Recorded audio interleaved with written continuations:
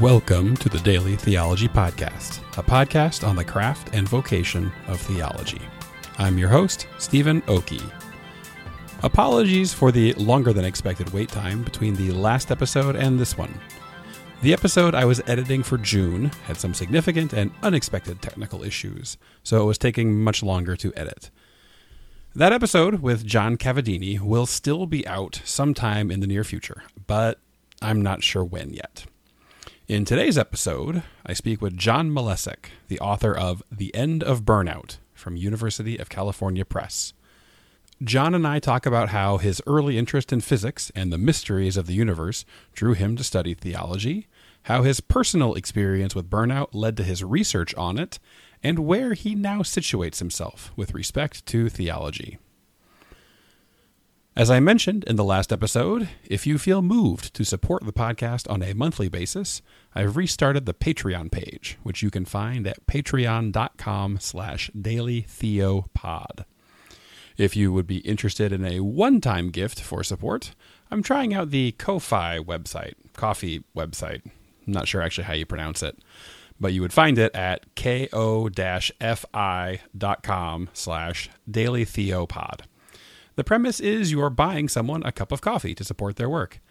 I'm actually more of a tea person, with my two favorites being any good Earl Grey or the Colonial Boo-Hee from Oliver Pluff and Company. So, if you want to buy me a tea to sip while I edit episodes, go to ko-fi.com/dailytheopod. Thanks for listening.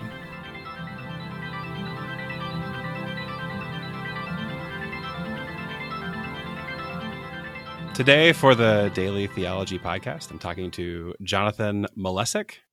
John, thanks for being here. Thank you for having me. It's a great honor to be on the resurrected Daily Theology Podcast. Yeah, happy to bring it back. I actually want to talk to you on the podcast for several years before I went on hiatus, and contacted you pretty quickly after coming back from hiatus. And I always start with, as a core question, how did you get interested in or get into doing theology? It was very much by accident. Well, I went to Catholic high school, all boys Catholic high school in Buffalo, New York, sponsored by the Christian Brothers. And I hated religion class. Religion and health were my two least favorite classes. And I really liked math and science. And I went from high school to the Catholic University of America, but not primarily for theological reasons. I wanted to study physics. And so I did that, my first year. And then in my second year, I had my first religion class. And it was so different from the religion classes I'd had in high school. The questions were so much more interesting. The conversations were so much better. It was, more... Yeah, it was more about reasoning and discussion and reading interesting texts and less about catechism. Mm-hmm. And so I just kind of took more and more religion classes until I realized that I wanted to keep doing that. Mm-hmm. So I applied to graduate school and, went straight from college to graduate school at the University of Virginia. And so, it wasn't at all something I intended. I don't know, probably very few 16-year-olds think I'm going to be a theologian when I grow up. And certainly that was the case for me. So one thing that I often encounter with students who come to a Catholic college out of Catholic high schools is their expectation is that college theology classes are going to be easy because they've already had 4 years of Catholic high school and it's just going to be a repeat. And I actually imagine for a lot of them, it kind of ends up being just a repeat, for better or for worse. So as you talk about the college courses being more, challenging, thought-provoking, what was it about it that drew you and got you to, it sounds like you were almost like accidentally fell into being a major because you just kept taking courses. So Right. I think that what drew me to theology was actually very much the same as what drew me to physics originally. So I wanted to be a physics major after I read this book called The Dancing Wu Li Masters by Gary Zukav, who later went on to become one of Oprah's gurus. He wrote this book in his pre-guru phase of his career.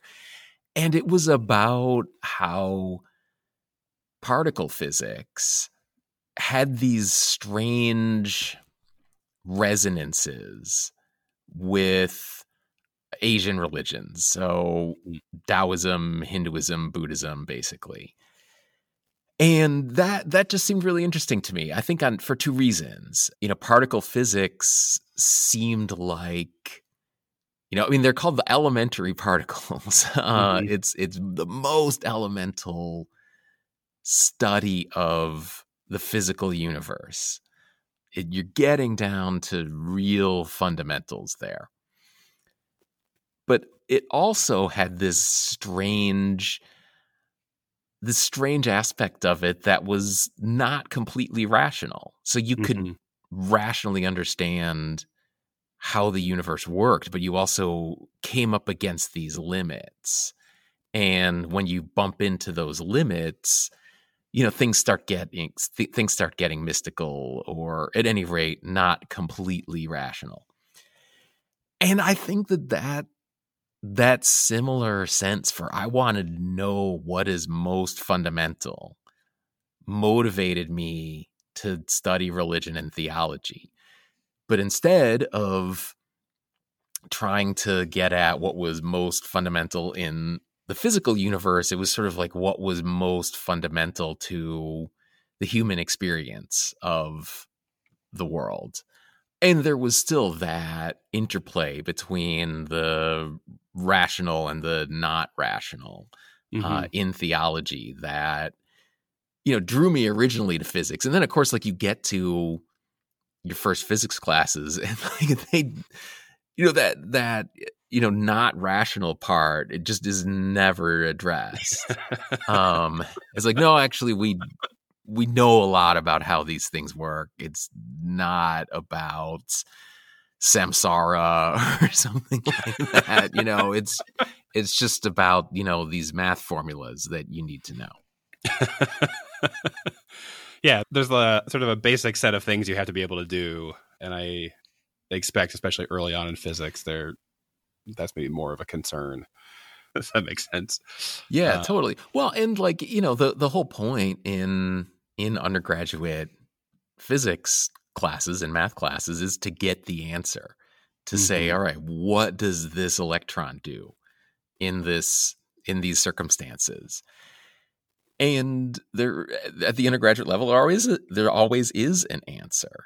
And the cool thing about, any humanities discipline, I think, is that there's not a clear final answer. And that's true often, even at the undergraduate level. I took a whole class on the problem of evil, and it's not like this is the problem of evil, and week 14, ta-da, here's the solution, and now you can go and know that solution. It's the constant exploration and debate of the question is a big part of the point of doing it. I teach a undergraduate gen ed course on religious ethics of war and peace.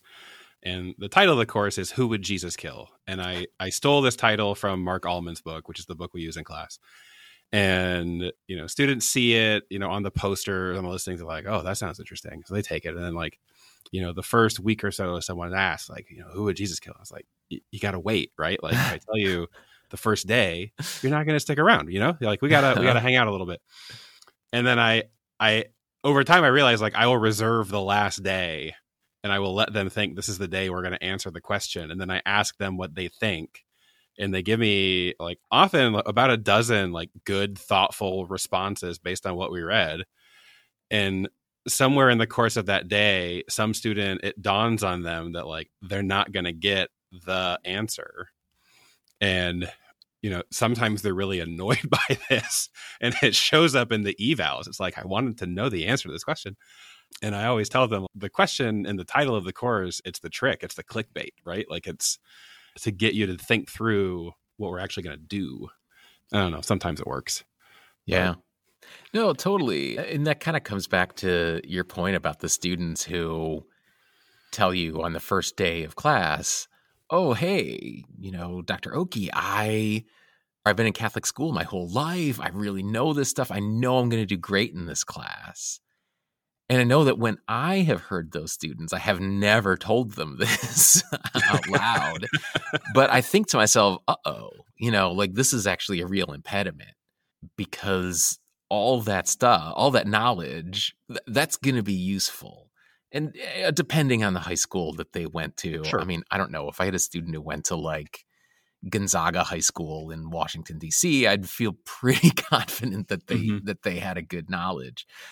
But yeah, a lot of times all of that knowledge, while valuable, can also be an impediment to the way that theology at the undergraduate and higher levels likes to, if I can use a probably overused word, problematize a lot of those answers. Mm-hmm. Yeah, often, because I'll have a mix of students, and I'll have some who, like, I'll have, sort of Catholic high school students. I have a fair number of evangelical students. And then I also always have students who are just not religious. And we'll be talking about scripture. And like the first day we talk about scripture, the non-religious students or the non-Christian students will often feel like they're at a disadvantage. And they'll say, like, I haven't read this stuff before. I don't know. And I'll say to them, but I'll also try to show them, over the course of the week or a couple of weeks or the semester, that there are advantages to coming in with nothing in this regard, because you don't have prior commitments in this. This is new material. You can kind of, play with it a little bit. And often, sometimes also, if you don't have a certain like particular attachment to it, that can be something to work with. Not that that's the ideal student per se, but that it's not an inherent, impediment to doing well in a course. And it just, I don't know, it takes some convincing sometimes. In the same way, I think for some of the students who come in with a lot of background knowledge, it takes some convincing to get them to see, like, I need to be open to a new lens or a new approach, or, a different way of looking at this as a conversation partner. Yeah, and that's one of the first, I think it is the first lesson in Zukav's book, The Dancing Woolly Masters, is coming at these problems with beginner's mind. One of the cool things about that book that I didn't get the first time I read it was every chapter is chapter 1. So like a chapter ends and the next chapter is 1. You're always relearning this stuff. And if you want to approach, whether it's theology or, I mean, probably history or certainly modern physics, you got to let go of a lot of preconceptions. Yeah, that makes sense. Did you, just out of curiosity, when you were finishing up in college, and so you ended up double majoring in physics and okay, did you consider going on for physics instead of religious studies, or had that ever been part of your plan, or did theology and religion just completely supplant that for you? That was the plan for a while. But yeah, I had, before I realized that I really needed to pursue religion and theology a little bit more seriously, I definitely gave strong consideration to going to graduate school in physics. But yeah, I mean, it just, that eventually, that desire eventually fell away. Mm-hmm. I started college as a philosophy and a math major. And I wanted to be a math professor, was actually my original goal. And I finished the major, and I had a math job. Actually, I was an actuary for a couple of years, but in my study, in my math classes, there was a course in, like, it was my junior or senior year. I think it was my junior year. It was abstract algebra. And it was the first time in my entire life that I could not make sense of something. And I had always been like, I had like a natural math gift. I never had to work at it, which was great for me. Like, I'm not tooting my own horn. It was just a thing that I saw and understood. But then when I got to abstract algebra, I didn't see it. And I had also learned no skills for like working through something I didn't understand in math. And so the whole semester was just like beating my head and like trying to get help, and I just didn't have it. And that was when I was like, all right, like I hit a wall, right? I hit a wall. I got to pivot. And I did. Yeah, I had a pretty similar experience. And of course, in physics, the math that you're using the most is calculus. And you just get to like more and more bizarre forms of calculus. And, it was calculus. Yeah, it was super easy to me my first couple years of college. I barely studied, had very little difficulty getting A's in those classes. And then I had to take, it was a graduate level mechanical engineering class called Applied Math, which sounds simple and straightforward. It was, I just couldn't do it. And, right, like the math just got too hard for me. I couldn't go any further. Though I kind of wonder if, what the difference is between the math being too hard for you and just not having the will to work through these problems. Yeah. Because probably there are a lot of people who, I'm sure that there are a lot of physicists who are not like just total, math wizards, but they just really want it. And they're like, well, I'm going to patiently work through this incredibly difficult problem until I get the answer. And I would just give up. Yeah, I think it was a challenge to my identity. Ultimately, is probably what was going on in my head, which was, but I'm good at math, right? Like I was finding something about myself that I was having trouble, integrating, and I just didn't know what to integrating, do. Did you say? Yeah, I did. I worked at a like math in calculus. I have to admit, every time I see a reference to like integral development or integral ecology or whatever it is, like I see that symbol in my head, and that will probably be with me forever. Yeah. So you went on to UVA to do your PhD, and what was your focus? What was your, main interest once you were sort of forced to, narrow things down? Well, that was the thing. I wasn't forced to narrow things down. I don't know how the PhD program there is kind of divvied up now. But at the time, I was in officially a program called, I think, Philosophical Theology. And there was no set curriculum.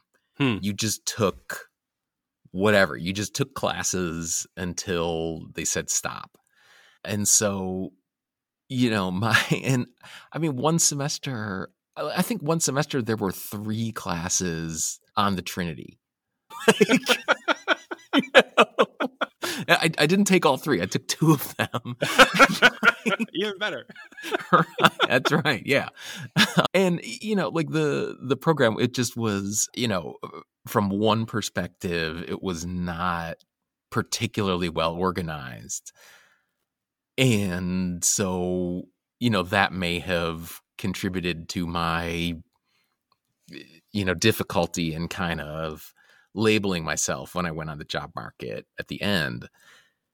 But I also look back on that lack of real order and organization in the program.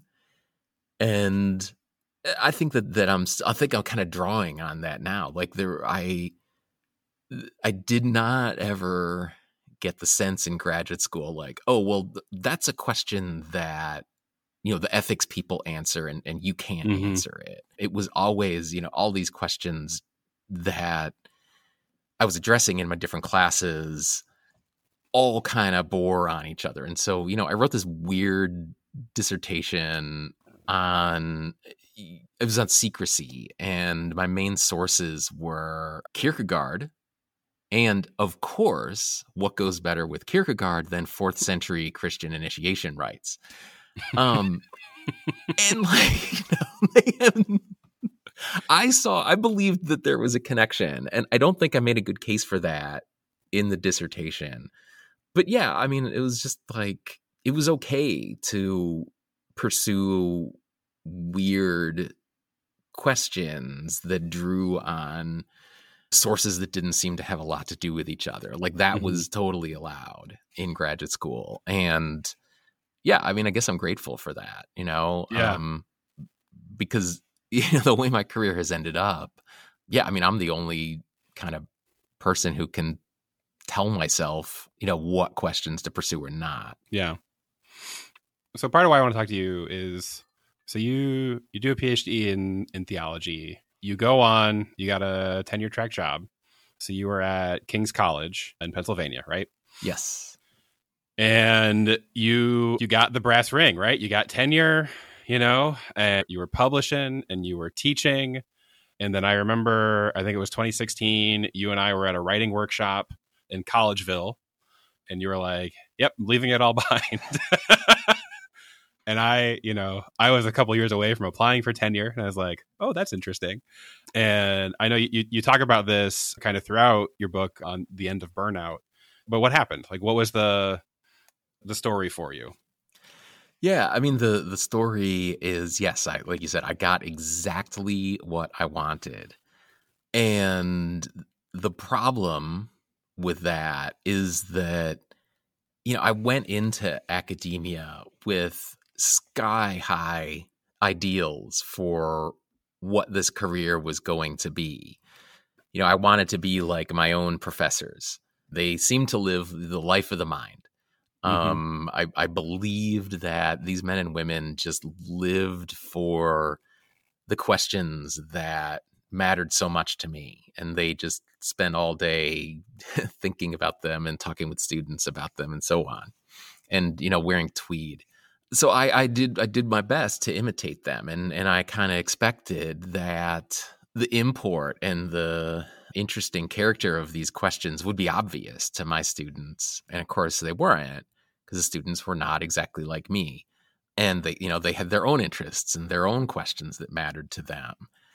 And so one part of it is that I struggled in the classroom with, the indifference that you often get. Students don't come to college excited about theology. This is, I'm sure, a shock to your listeners. And so, pedagogically, you kind of, it's like you had said about the clickbait course title. Like, pedagogy is just tricking people. You just try to trick people into doing something that they don't want to do. So you trick them into caring more about theology, and sometimes it works.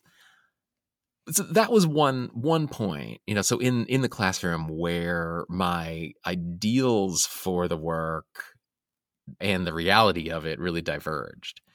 But another just had to do with the day, well, not even just day to day, but I mean, year to year, the way that small private colleges are constantly under pressure. They're constantly under financial pressure. They're sometimes under accreditation pressure. There are internal pressures over things like the curriculum, and your workload becomes sometimes hard to bear. And so those pressures also really got to me. And I wasn't well equipped to deal with them and to try to, be a good teacher and so on. I knew that there was a problem when I just couldn't, I had the hardest time getting out of bed in the morning. And I would blow up at people in meetings. I would take small slights or small obstacles as an existential threat, to my being. I mean, when you invest so much of who you are in your being a theology teacher, and then the students are not quite as interested as you wish they were. A student asking like, why do I even need to take this class? That becomes a personal insult. It calls your whole being into question. And I mean, it just became harder and harder to do the job. I was just persistently unhappy. I had a hard time just getting to work, dragging myself there. Course planning and preparation just became harder and harder. I mean, it was just incredibly unpleasant. And that went on for years. Eventually, my wife, who's also an academic, got a job in Dallas, Texas. And so, when she got that job, I quit. And I knew like, I wish that there were a way that I could keep doing this, but I can't figure it out. And this is a good opportunity just to do something different.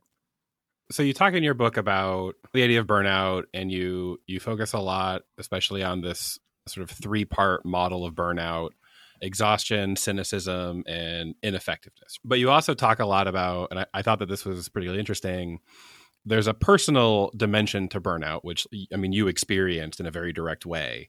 But there's also this sort of larger social and cultural dimension to burnout. And so there's this sort of sense in the US, or maybe the West more broadly, but at least the US, of this sort of heroic commitment to work and this demand for work. And I think about how often someone asks me, how are you doing? And part of my response is, I'm very busy. And I think about like how boring this response is and how little it actually communicates. But it does possibly just sort of feed into the sense of like, I need people to know that I'm working. I need people to know that I'm busy, and by extension, important because of that. But something I was wondering, both in reading your book and in talking to you now, is, and as I have said to you, all of my interviews on some level are me working my own things out. So take that for what it is. Do you think that your experience of burnout was that something that, had you had different expectations going in, might have been different, or had the conditions at King's been different, might have been different? Or do you think the sort of larger social cultural reality around work, especially the sort of larger social cultural view around being an academic, was likely going to not force you down this path, but kind of like gently nudge you, kind of usher you, I guess, maybe down that way? Or Yeah, I think that it was not inevitable. And I think that, there's both, because, burnout it's about this interaction and this gap between your ideals and your job, your ideals for work and the reality of your job. And ideals are never totally just individual. You always get them from somewhere else. You get them from your culture generally, but you do have some control over them. And I guess that the reason I know that I wouldn't have inevitably burned out is that I, had plenty of colleagues at King's who didn't, who, have kept on pretty happy in the job for years afterward. So I think that had I brought different ideals to it, that might have helped. If I had seen that an academic job, like the noun there is job, it is a job. You have a schedule, you have a paycheck, you have, if not a boss exactly, you have their accountability structures. You have all of those job-like things. And I believe that if you're a little bit more aware of that day to day, then perhaps it becomes a bit easier to keep it from becoming your whole identity and taking over your life. And yeah, if conditions at King's had been a bit different, perhaps so. Though the conditions at King's were, they're pretty common certainly across small private colleges. And being at a college with more resources doesn't totally get you off the hook, but there's a little bit more slack in the system. So Mhm. when there's pressure, it's perhaps a bit more easy to deal with it. But, I mean, people burn out at Williams and, Yeah. Harvard and UT Austin and all those other places too. So I think one of the things that I found challenging, partly in reading your book and partly also just in reflecting on, my own context and feelings and everything else, is like the school I'm at is also like many others, financial pressures, and there's a demographic cliff coming, and, all these sorts of things that, people think about as like the perils of higher ed and of Catholic higher ed. But I know a thing that I've been reflecting on this past year for myself is I realized I have these sort of three different things going on that are all tied together in ways that I didn't do a good job of distinguishing. And so one is, there's the job side of things, which is like you said, like I have a schedule, I have a boss, I have a salary, like I have a family I have to provide for, a mortgage, that kind of stuff. Like there's those pieces of it. And I had, before I went back to grad school, I'd had a corporate job. Like I had worked as an actuarial analyst. I wore suits. I had a 9 to 5. I had a business Amex that I used for, corporate like all those kinds of things. Like I had a more stereotypical, very upper middle class, white collar, job. So there's the job piece. There's the doing theology piece. There's the being a theologian piece, which for me is about this interest in a particular set of questions and ideas and texts and sort of ways of approaching those. And then there's this spiritual side of me. And how I got into theology as a discipline was working out my spiritual questions. But then those got really closely tied together, like integrated with one another. And I think that can be integrated in a healthy way. I don't know that I did, but I think they can be. But then those also got tied up with the job. And so now all of these things are kind of intermixed with one another. And so in thinking about this, you have this image that you use several times in the book of the stilts. And there's the ideals one has as one stilt, and there's the reality of the job as the other stilt. And when they, pull apart, you're going to collapse, right? And the higher or more intense those are, the taller the stilts are, right? And so keeping them in line is more challenging in some respects.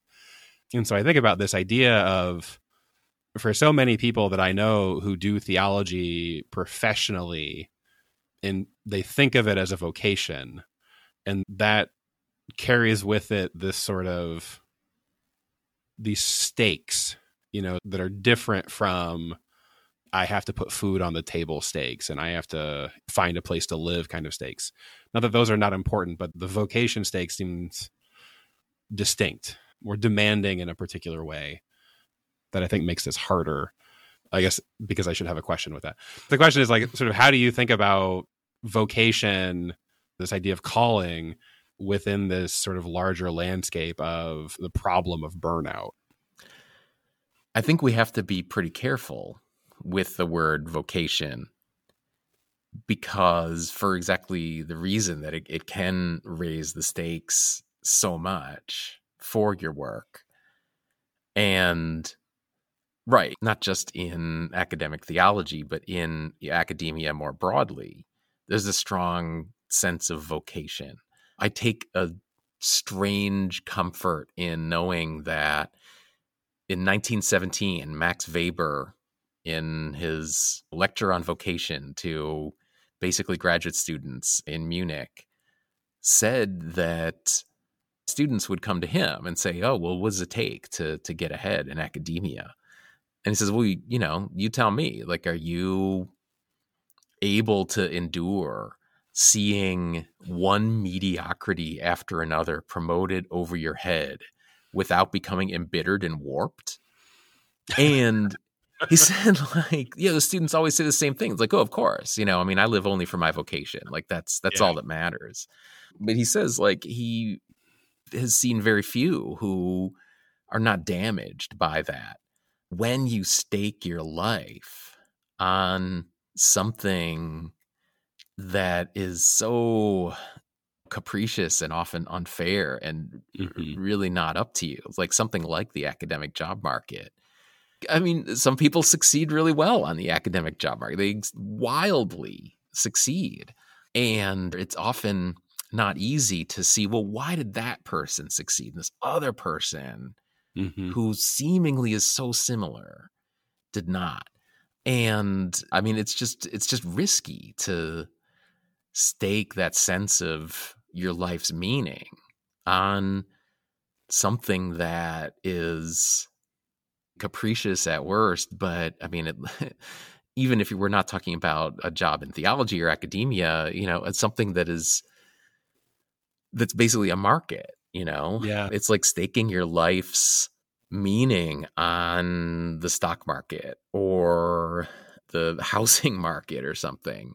It's just very risky to do that. And we should have other things that kind of allow, or, well, what I think is that we should rethink what we mean by vocation so that it doesn't have such high stakes. I talk with students about the idea of the universal vocation to holiness, as it's framed in Vatican II. And I try to emphasize one of the things this is pushing against is that holiness is only found in religious life and that sort of thing. And a deliberate lay person is also called to holiness in the same way that a monk or a sister or whoever else might be. But I also try to get them to see like that vocation is always going to be in some real sense embodied and sort of materially grounded. And you're going to live that vocation in a particular family and in a particular place and in a particular career, in a sense, like not that it's the career that's the vocation or the place, but it's that these are the real context in which you are pursuing this call to holiness. When I'm saying that, I know on some level, like I'm saying this to myself, that these things could be different and that wouldn't change the sort of ultimate end of the vocation, even if the specifics might adjust. I think that's part of the challenge. I also think about, someone said this to me years ago, and I wish I could remember who said it because it's been lodged in my brain ever since, but that for them, getting tenure was the point at which they shifted from having imposter syndrome to survivor's guilt. And that, I think that has stuck with me too, because I know when I was an undergrad and we were starting to talk about graduate school and theology, and this is early 2000s, and they were telling us there's at best 12, 15 people applying for every job. So this is 20 years ago, right? Now it's probably at least 100.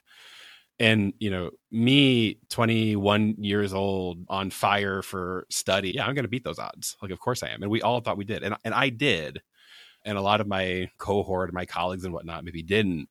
And even now I find sometimes I'll talk to someone who's interested in graduate study in theology to be an academic. And I'll try to give them as realistic a picture as I can without outright saying, don't do it, because it's not my call.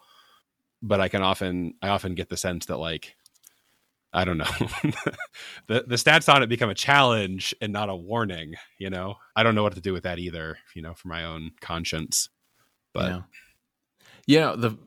my very first religion professor at CUA, I had, I think, a couple of other classes with him. So when it came time to apply to graduate school, I went to him for a letter of recommendation. And he did write the letter, but before he agreed to, he said, don't do it. Don't go to graduate school. Don't try to do this thing that I do. Go to business school, do something else where you can make more money. It'll be a much more secure thing. And of course, I didn't listen to him for a second, and I don't regret going to graduate school, but, I mean, there was wisdom in what he was saying, wisdom I was not able to hear. And the thing is that, a couple years later, he went up for tenure and he didn't get it. He ended up landing on, I mean, more than landing on his feet. Like, he landed on his feet and then into a very comfortable chair in an excellent place for him. But yeah, I had no idea what the private demons were of these people I idolized. Another of my mentors did not get tenure and had to move on. A third, these are the people who wrote my letters of recommendation that I'm describing. And another one, after I graduated from college, he took on an administrative role, and it was extremely difficult and politically extremely challenging. And he died very suddenly of a heart attack at age 59. And none of that, I was in graduate school at the time that happened, but none of that was visible to me. None of the challenges of what their job was doing to their families, or perhaps their finances, or their health, or, any of that. And I think that's kind of I had such a strong sense. I wouldn't have used the word vocation at the time, but I had this sense that vocation was this like one specific thing that you are made for. And I think that like the way that you are talking about vocation with your students, to say, well, the vocation that we all have is the holiness. And that can be lived out in all sorts of different circumstances. Getting your dream job is not the only place where you can pursue holiness. And in fact, it can be an impediment to the pursuit of holiness. So when I told my wife I was going to talk to you and that you wrote this book on burnout, and we were chatting about it, and I was mentioning, you referenced like Graeber's Bullshit Jobs, which she just recently listened to the audiobook of. So she's kind of thinking about similar things. But she wanted me to ask you, because the question is always like, what's the fix, right? Like, what are we supposed to do? And so like, what would you say? The fix has to happen on a few different levels. We typically talk about burnout as something that has gone wrong inside of an individual person and needs fixing. So the advice that is often given is, set boundaries, learn to say no, things like that. And there's some value in that, but that's ultimately not going to be adequate to the problem, because the origin of burnout is not something that goes wrong with you. So I had a shoulder injury from playing tennis. Something went wrong in my shoulder, and it has taken a year to heal. Burnout isn't like that. Burnout is about the ideals that we bring to work and the reality of our working conditions. And so both of those need to change. And your working conditions are primarily set by your employer. So employers need to understand what people are expecting from the jobs that they do. And employers need to understand how much they are meeting those expectations. Now, some of those expectations might be unreasonable, and yet actively encouraged by the employer. So if an employer recruits workers by saying, oh, come work here, we're like a family, well, then those employees have a reasonable expectation that there's going to be familial type relationships within the workplace. If there aren't, if there's all kinds of, of course, families can be toxic too, but if a workplace operates on rivalry and jealousy and patronage or something like that, well, you, the employer, are not living up to the promises that you made. But also, I think that the fix has to happen on the cultural level. We as a society need to have different ideals and expectations of work. And I think that the starting place for that is with a better understanding of the dignity of the person. That we are born with all of the human dignity that we're ever going to have. And we don't get more, we don't lose dignity when we lose a job. We don't gain in dignity when we get a promotion. we have the same amount and we have equal amounts of human dignity. And it's up to employers to recognize that and to provide conditions that honor the dignity of the people who are trying to carry out the mission of that employer. I'm teaching a course for men becoming permanent deacons this summer on Catholic social teaching. And so we just recently were talking about Rerum Novarum and Leo the 13th, whom I know you talk about in your book. And it's fitting hearing your response because it really is, whether intentionally or not, it's a very Catholic social teaching response, which is there are systemic issues, there are communal issues, there are individual issues. All of these things are working in concert. And so there's not the sort of technocratic fix of like, you change these three things and we're all good. There is this sort of, I don't know if it's a word that you would use, but there's a call to conversion at multiple levels that is needed to adjust, expectations, both in terms of, as you say, ideals and actual conditions. Yeah. I mean, I think that the book, I don't know, maybe this is like in keeping with my earlier interest in secrecy, but I mean, the book is kind of like low key Catholic. It's not being promoted as a Catholic book. It's, not with a Catholic publisher, but there are, I think, a lot of Catholic assumptions that go into it. And examples. You go to 2 different monasteries and all of that. So do you still think of yourself as a theologian? Not really, though, if it's convenient, I will, basically. To go on a podcast. Right, exactly. Yeah. No, I mean, what I mean by that is like, I love academia. It's, I left full-time academic teaching and I missed the classroom. I missed teaching. I missed just like being on a college campus and belonging to an academic community. And so I started, teaching part-time as an adjunct. I mean, literally at the university is nearest to my house, Southern Methodist University.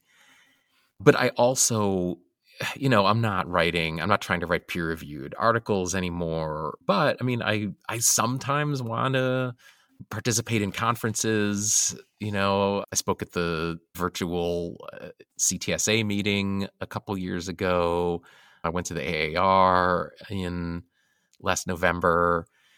And yeah, so just to the degree that I want to at least have one foot in academia, then I don't know. And if I have to call myself a theologian to do that, then I will. But, practically speaking, I'm not, doing academic theology. I mean, I don't teach theology. I teach writing. And I'm definitely not keeping up on the literature in, theology journals and stuff like that. I have no idea what the main debates are. So, yeah, I mean, like I say, when it's convenient, I'm a theologian. No, that makes sense. The occasional days where I think about, should I be doing something different from what I'm doing? Part of the point of tension for me is like being a theologian and being a professor. And those things they're at least functionally aligned for me. And one thing I don't love about theology as a discipline is if you're outside of academia and you're outside of like formal ministry in some respects, there's actually not a lot of outlets for it. There's not like a Theology Incorporated that's hiring interns and that kind of thing. So there's a degree to which, like, if I want to do this, I either have to do it in a school or I have to find some kind of freelance way to make it work for myself. And I just don't think I have that kind of gumption in the end. Well, I mean, in that respect, yeah, I mean, that's a good point. But in that case, yeah, theology is a lot like various arts, jazz music exists almost totally within academia. You go to a jazz show and inevitably the performers are music professors somewhere. And similarly with poetry, there aren't a lot of people. Well, I mean, a lot of people write poetry, Sure. Very few people who are doing poetry as a profession are doing so outside of academia. Yeah. And yeah, I don't know, maybe theology is kind of like that too. Yeah. I don't know. We'll see. I think one of the reasons I decided to start doing podcasting again was this is an opportunity for me to do the kinds of things I like doing, even though they don't, like, not peer reviewed. It doesn't really help my CV or anything like that, but it does help sort of sustain the excitement I have for the field. So that part's really nice. But yeah, I don't know. We'll see. It's early days of coming back, so it's entirely possible I'll get sick of it. You never know. So, all right. Well, Jon, thank you so much for talking with me today. I know you have mixed feelings about podcasts in general, but I'm grateful that you would be on this one with me today. So. Yes. Well, I mean, that's the thing, is that I do have mixed feelings about podcasts, but all of the podcasts that have had me on are the good ones. So it's funny how that works. You just got great taste. That's right. Well, no, or the hosts do. I don't know. Yeah. Oh, yeah. Yeah. Fair enough. So, thank you so much. Yeah, thanks. It was a real pleasure. This episode of the Daily Theology Podcast was produced by Stephen Oakey. The music for the podcast was created by Matt Hines of the band Eastern Sea. If you haven't already checked them out on Spotify, go do that next. You can support the show by leaving reviews on Spotify, Apple Podcasts, Stitcher, or wherever else you listen to your podcasts. You can also follow us at Daily Theopod on Twitter, Instagram, or YouTube. If you'd like to become a patron, head to patreon.com/dailytheopod. And if you want to buy me a cup of tea, head to ko-fi.com/dailytheopod. Thanks, and see you soon.